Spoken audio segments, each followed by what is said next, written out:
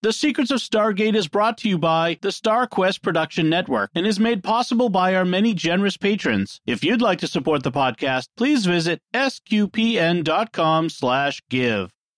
You're listening to The Secrets of Stargate, Episode 19.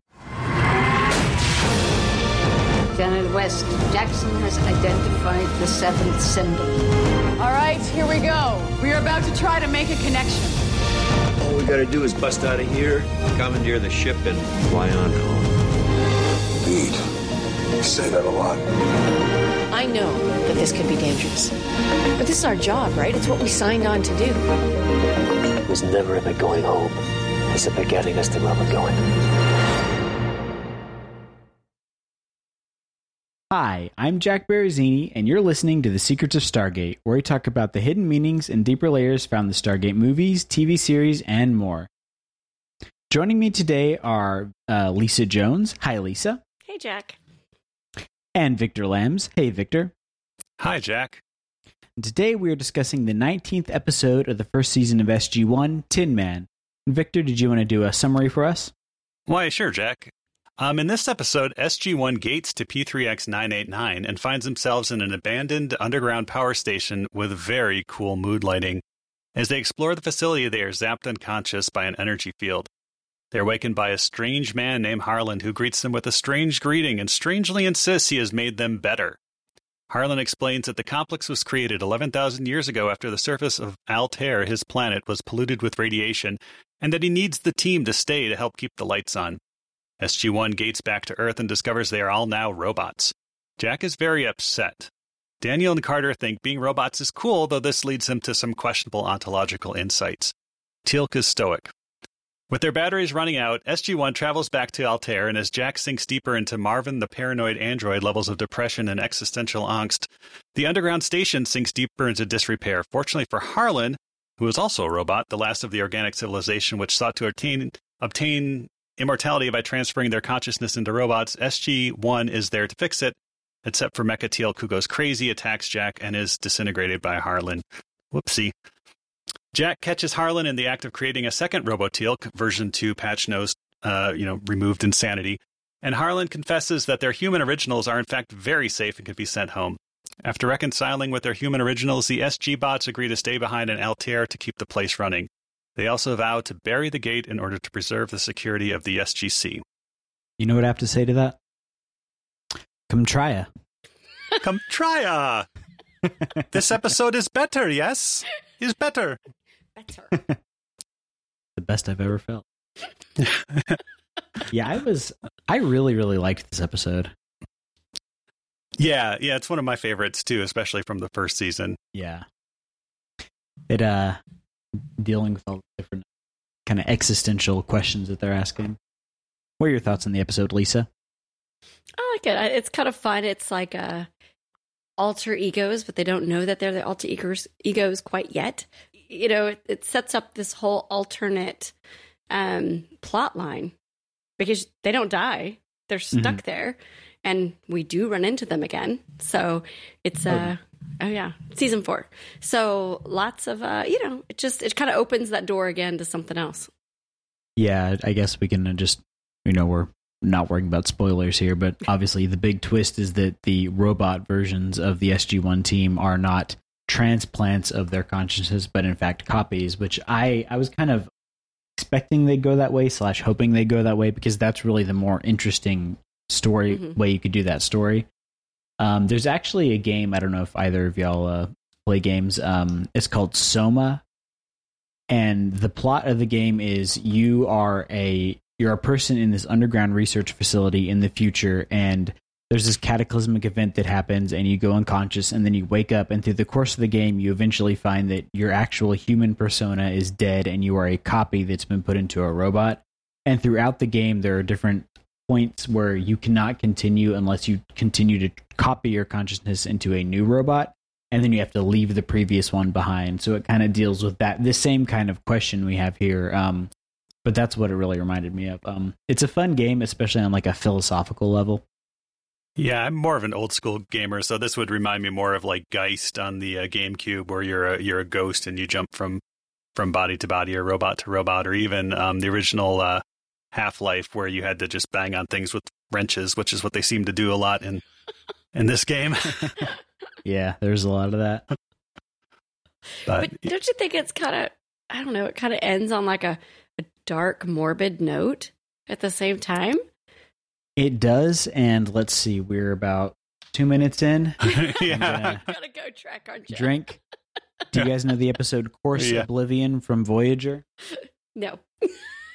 So this is an episode that was actually a callback to a previous episode where the entire crew of Voyager is actually these like silicate gel replicants of the previous crew, and they all start degrading when they're in space. And the whole episode, like, everyone is like dematerializing and dying. And then at the very end of the episode, like, Captain Janeway is the only one left, and the Voyager is itself is starting to degrade. And then it just completely like dissolves into this plasma, and the last shot in the episode is the real Voyager coming up and scanning the field and being like, there's some sort of debris field here, we don't know what it is, and then it ends. That's kind of the vibe I got from this, is like you have these replicants of these people who are just kind of left in the lurch. Mm-hmm. Yeah, but they didn't know they were copies, and so it's almost, you feel it. I mean, you have all, Carter's arguing the science and Daniel Jackson's arguing the existential, theories. And then you have Jack over there who's really ticked off. Yeah. Right. And I feel like that was the humanity of it, that he had his life stolen in his mind, because he doesn't know he's realize or feel like a copy. So I don't remember thinking that the first time around, but now I'm kind of like, eh. Yeah, I mean, I think the first time when I watched this years and years ago, I was like, it was more just like very fascinating. It's like, oh, they're robots now. That's really cool. And then plus you have Jay Brazeau as Harlan, who is like, I think their first like outright funny alien that they meet. I'm not sure, there may be others, but he's just like the first played for comic effect. And yet what he does, or what you think he's done to SG-1 for most of the episode is just so very dark. I mean, the moment where, Jack cuts into his arm and like the bishop from Aliens, the goo is leaking out of him. And then he confronts Harlan and he's like, what? This is better. I'm dead. It's, I'd be pretty upset too, I think. Right. I will say, if you are squeamish about like knives or scenes involving flesh being cut, there's kind of a trigger warning here with Jack discovering that he is an android. I really like the body effects in that scene though. Like, I feel like they did a really good job. I'm a huge fan of how 80s movies did really well with like the creature effects and the physical prosthetics, which I feel like in the age of CGI we've kind of lost. Mm-hmm. So it was nice to see that, because I feel like they did a good job with that. Yeah, never watched Tetsuo the Iron Man, of course. If that makes you, if people turning into robots make you squeamish, but it was kind of amazing. It's like, they're these incredibly human, like lifelike robots, and then when you cut into them, it's pistons and hydraulic cables. So there's kind of like a disconnect in the level of technology there. But if they had shown it, I guess they really couldn't show it like more detailed, machinery inside of them or something. It's kind of like the whole Data positronic brain, another Star Trek reference, where they like peel back his head and there's like, Radio Shack LEDs blinking away in there. Yeah. But hey, it gets the point across. Yeah. It looked a lot like Luke's fake arm from Empire. Yeah. Empire Strikes Back. Yep. I wonder if they borrowed that. Possibly. I guess it's kind of a pistons for tendons swap out there. And Victor, I know you were looking up the location where they were filming, and it seems like you found a pretty interesting website. Do you want to talk about that? Yeah, so this is moviemaps.org, and they seem, fortunately for us, like heavily slanted towards Vancouver locations, which Stargate is definitely one of them. And this was filmed, as was a number of Stargate episodes, at the Port Mann Power Station, which I guess is now a metal recycling plant in Vancouver, but perhaps its most famous use, it's been used in a number of SG-1 episodes, but perhaps most famously, when we do get to episode 4 or season 4, there is a episode that takes place in a Russian Stargate facility, and this doubles as that Russian Stargate facility as well. So we haven't seen the last of this. I thought you were going to say Beneath the Surface. 'Cause we really get to see it there. Yes, we do. Beneath the surface, and then proving ground as well, where it's basically a training facility. So yeah, it's a very interesting site. You can see all your favorite, Flash or Supergirl or Battlestar Galactica locations, and how these things are used over the years by all these different shows. Yeah, it's always fun to, like, when you see something that you know what it's from, kind of picking out those little things. Like, they're almost like production Easter eggs that you're not going to pick up on unless you're actually interested in that side of television production. Yeah, on that note, I happened to be I lived in a town in Michigan where they happened to be shooting Scream 4, and I didn't know they were shooting Scream 4 until I was walking my dog one morning and walked through our little town square, and I saw these huge tents filled with like clothes, racks and racks of clothes and stuff, and I was like, oh my gosh, are they having like a tent sale or something here? And then I saw all these police cars marked up with like a different town that I didn't recognize. And then finally I realized, oh yeah, they're shooting a movie here, and they have all these different, police cars with like Westboro, police department written on it and stuff. And it's very cool when you do know the location and then can pick it out in the movie. I still have not seen Scream 4, of course, but I was about to say, I remember watching that movie and I remember absolutely hating it. So there you go.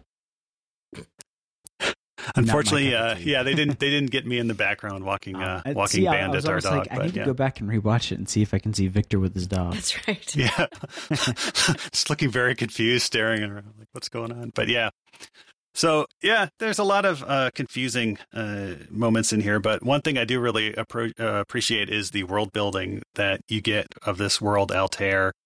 A dying world, transferred their consciousness into robots. And then you learn that most of the people, either went crazy and had to be deactivated, or just, gave up, went up to the surface of the planet and just walked off and committed suicide. So kudos to Harlan for having them, sheer force of will to keep it together. See, that's not the way I took that. I almost took it as a more dark, sinister thing. It's like, he's the only one left, and he's telling us what happened to the rest of them. What actually happened to the rest of them? Like, under his very affable, goofy facade, what lies beneath? That's what I'm wondering. It's a family show. So they say. No, Harlan's cool. Yeah. I do also like... I picked up on this during the episode, but they also mentioned this on the wiki entry, actually, but his name Harlan appears to be a reference to the sci-fi writer Harlan Ellison. He was known for the Star Trek original series episode City on the Edge of Forever. He also wrote the story I Have No Mouth, But I Must Scream, which is a very, very weird, depressing story if you're into that kind of sci-fi. And just the whole vibe I get from this episode definitely feels like something that Harlan Ellison would have wrote. So I wonder if that was a direct connection there. Like that existential kind of horror that's going on. Yeah, and I think so. And incidentally, the point and click adventure game based on I Have No Mouth, But I Must Scream is much better than the story. But no, it was funny because I watched this with the captions on, and they never refer to Harlan by name in the captions. They just refer to him as capital H and then a period, which is very strange. And whenever he says his alien greeting, it just says, like alien language or greeting in alien language, and they never actually spell it out too, which was, I had the captions on so I could figure out how to spell it, but that was no help. I think you weren't paying attention because Jack said what it was. It was Kumbaya. That's right. Yeah, Kumbaya. They did. Yeah, aloha. Yeah. It is funny because it seems like it's used kind of like how aloha is used. It means pretty much everything. Yeah, it's a greeting, exclamation, everything, yeah. It was funny. That's how we referred to this episode. When I told them we were watching Tin Man, they couldn't remember which one was Tin Man. And then all of a sudden they were like, come try ya. They're like, oh, it's that one. Nice. And I think probably the funniest use of that, and it's buried, is when they are, warp core breach imminent, and they have to vent plasma through the conduits and stuff. The computer voice in the background is like, you have succeeded in venting sufficient, steam. Come try ya. Oh, yeah. That was a good one.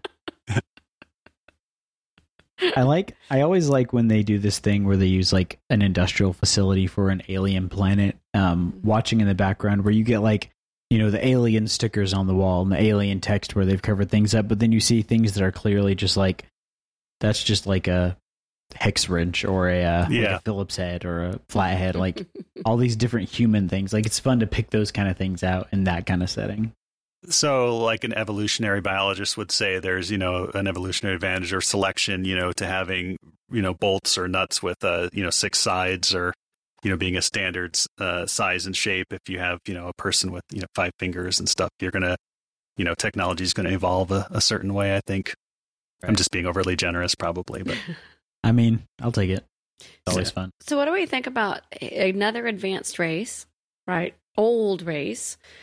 But it doesn't seem to, they don't know the Goa'uld, and it doesn't really fit in the rest as we create the timeline going backwards, as the series progresses, we kind of forget they exist. Like, where do they fit? I mean, because they're older. I mean, you stop and think about it. If he's, 11,000 years old? And that was at the very end, yeah. Yeah, so I don't really know, but I just was thinking about it, like we're the ancients, and then you've got the Goa'uld, and you've got the Stargates, and who created them, and this kind of seeds before all of that, doesn't it? Yeah, that is a very good question, and I guess my headcanon would be that these are unascended ancients who tried to, we do run across, the Asurans and stuff later on in Atlantis, and granted they're robots too, who try to ascend, but, for whatever reason they couldn't. So these could have been ancients who, maybe tried to ascend, couldn't, and then as a last shot at immortality, put themselves into robots. So that would be my headcanon at this point. That would kind of fit. Just thought it was interesting, perplexed, because there's another race that's old, that's technologically advanced, who doesn't know who the Goa'uld are. Mm-hmm. Yeah, I would wonder, so they have the Stargate right in the middle of this facility, mm-hmm. and it seems to be a problem that people are coming through. Like, I kind of imagine if you're kind of on the brink of your societal collapse, you would, if you're putting the Stargate in your underground facility that's running your planet while everyone has to be turned into a robot, why don't you just use the Stargate to go to another planet? That was my biggest issue with this episode. It was like, why is the Stargate there? I guess you could say they didn't know how to dial it, but they had all the equipment, so I'm going to assume they at least had some idea of what was going on. Oh, that's a good question, too. When did the ancients seed the galaxy with Stargates, too? Was that over 11,000 years ago? Or did they just, drop in, say, we're just going to put a Stargate in your underground base, see ya, Right. Maybe that's where they went with their original bodies, and they left their robots there. That would be a cool story to explore. Yeah. So let's flip to SGC. So they get back. They think they're them. Again, you've got Janet Fraser being like, everything's fine except for you don't have a heartbeat. And that's kind of cool, except for now I got to draw your blood and then lock them up and then, throw them back through the Stargate. Well, I mean, Jack did have to convince him to let them go through the Stargate instead of SG3 or something. Right. Yeah. And it was because he knew, General Hammond's granddaughters were Tessa and Kayla, which is probably his password on his computer there too. Probably. I did read those are Brad Wright. Those are his daughter's names. Ah, okay. That's where the names came from. I really liked how they handled that whole interaction, though. I think that Jack definitely was actually the least reasonable in terms of how everything was going. Like the way Janet Fraser handled it, the way that Hammond handled it, and the way that both Carter and Daniel responded to it was, hey, we're robots now and we weren't before, so it's reasonable they'd be suspicious of us. And Jack just seems to be very hard-headed about that kind of thing. He's like, well, I know who I am. That's not the point. They don't know who you are. And this isn't the first Jack O'Neill duplicate that's come through the gate. That's true, right? You think he'd remember that and then kind of be like, oh yeah, that's right. But I guess that was to show us how sure he is that he is the real one. Like they really think that they are themselves. Yeah. They didn't even notice. And you think about it, Teal'c didn't even notice he didn't have Junior. That's true. He's just like, oh, I don't actually have him. It's like, how long did it take you to figure that out? And we get Daniel's cold scientific clinical side coming out immediately. Instead of being like, I'm a robot now, this is terrifying. He's like, oh, this is interesting. Let's think about the implications of it. And that's, I get that from like a analytical level, but on like a human level, I feel like you'd be more terrified of that. Yeah. And But I again, guess it's just his disposition. and by the end, where Daniel's arguing with Daniel, and they're like, let's solve all of the, philosophical issues. Yeah. And then he realizes he's going to be trapped there. And it's like, okay. I'm thinking, wife, still is a ghoul that you wanted to go rescue. But he's kind of forgotten that the last many episodes. It just makes me think of that scene in Austin Powers where he's like, my wife was a robot. Oh, wait a minute. I'm single again. Oh, yeah. Yeah, and you could tell right away that while Daniel may be married, he's not a dad, because the first thing he would have done is actually do the robot dance when he found out he was a robot. That is true. Dad jokes. Yeah. 11,000 going on infinity, I always say. Yeah. That's right. I was just gonna say, this whole thing could also be just an allegory of like having a career as well. Like you can leave on vacation, but sooner or later you have to go back to work, or your batteries run down and they'll stop paying you. And then when you get back, your boss says, here's where you belong now. Here's the only place you can be. It's a... I'm kind of sad for you now. For your work. I was about to say, No, it's that depressing view on that. But yeah, no, I did like, they apparently have the battery life of a 2002 iPod. Like 2 hours and you got to plug them back in. They fix that in version 2. They do. Yeah. They get to travel a little bit more. They okay, so the episode being Tin Man, when I looked up that, and I guess I'd never connected the dots. There's a ton of Wizard of Oz references. Oh, really? SG-1, Atlantis. I don't know about further, but at least those two shows. I'll have to pull it. It was on a website, and they had all these different quotes. We're not in Kansas anymore. Yeah. All kinds of stuff that we've heard already so far in season 1. But I couldn't find why. Is it just because Wizard of Oz is such a common, everybody knows it? Or did someone who's making the show have a connection to it?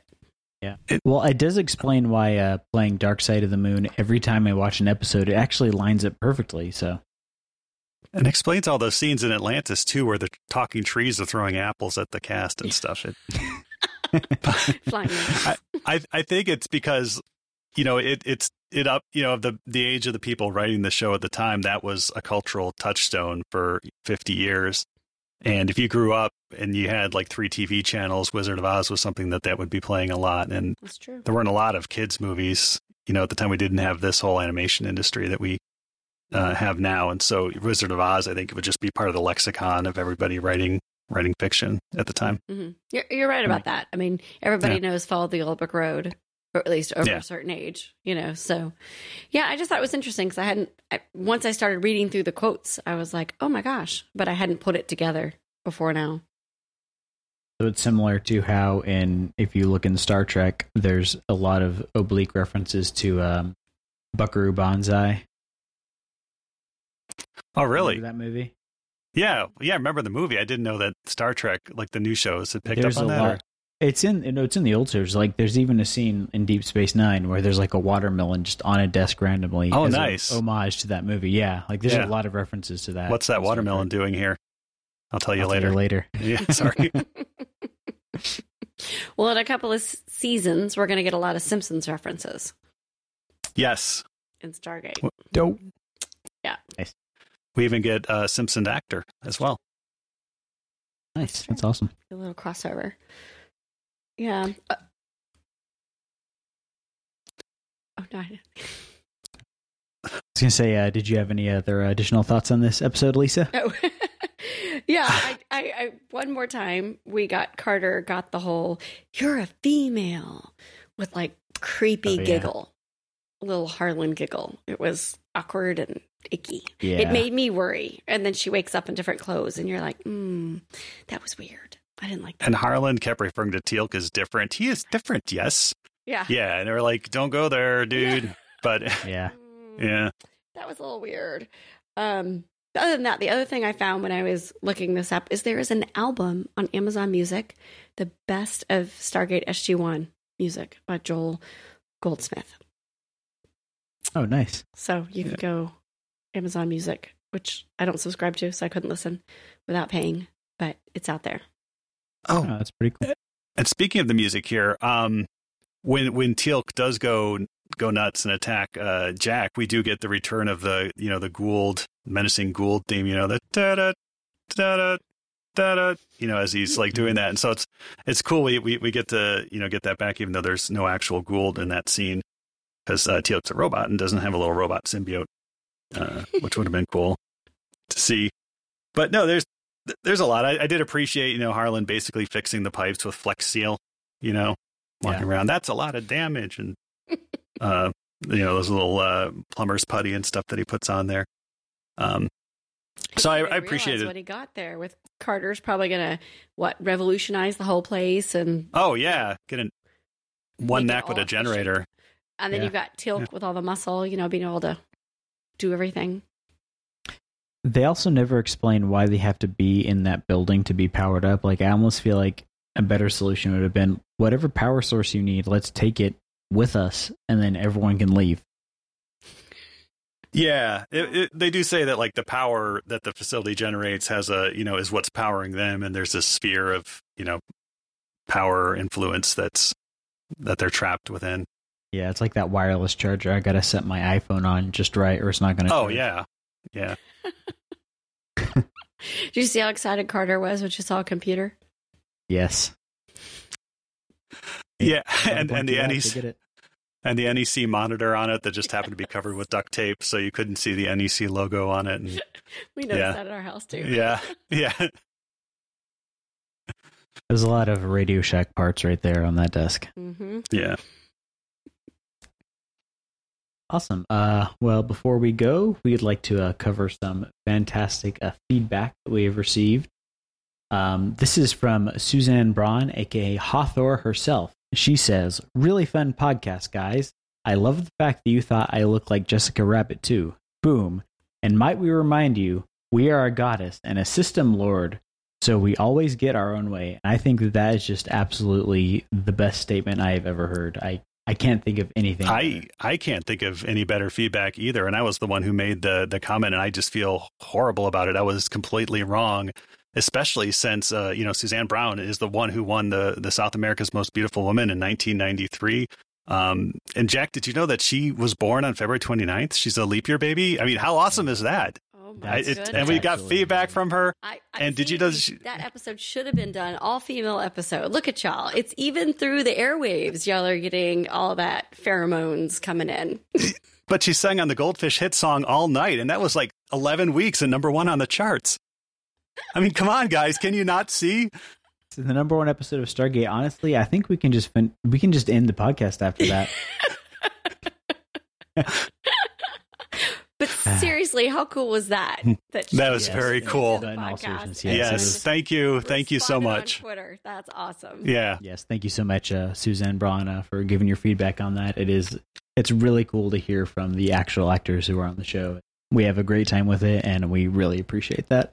Absolutely, yeah. It's an honor to have these people who we enjoy their work so much. We enjoy these episodes. Sometimes we kid, but it's done with affection. We love this show, and we wouldn't be doing this if we didn't love the show. And so, thank you so much for taking the time to provide your feedback. We appreciate it, and like I said, it's a great honor for us.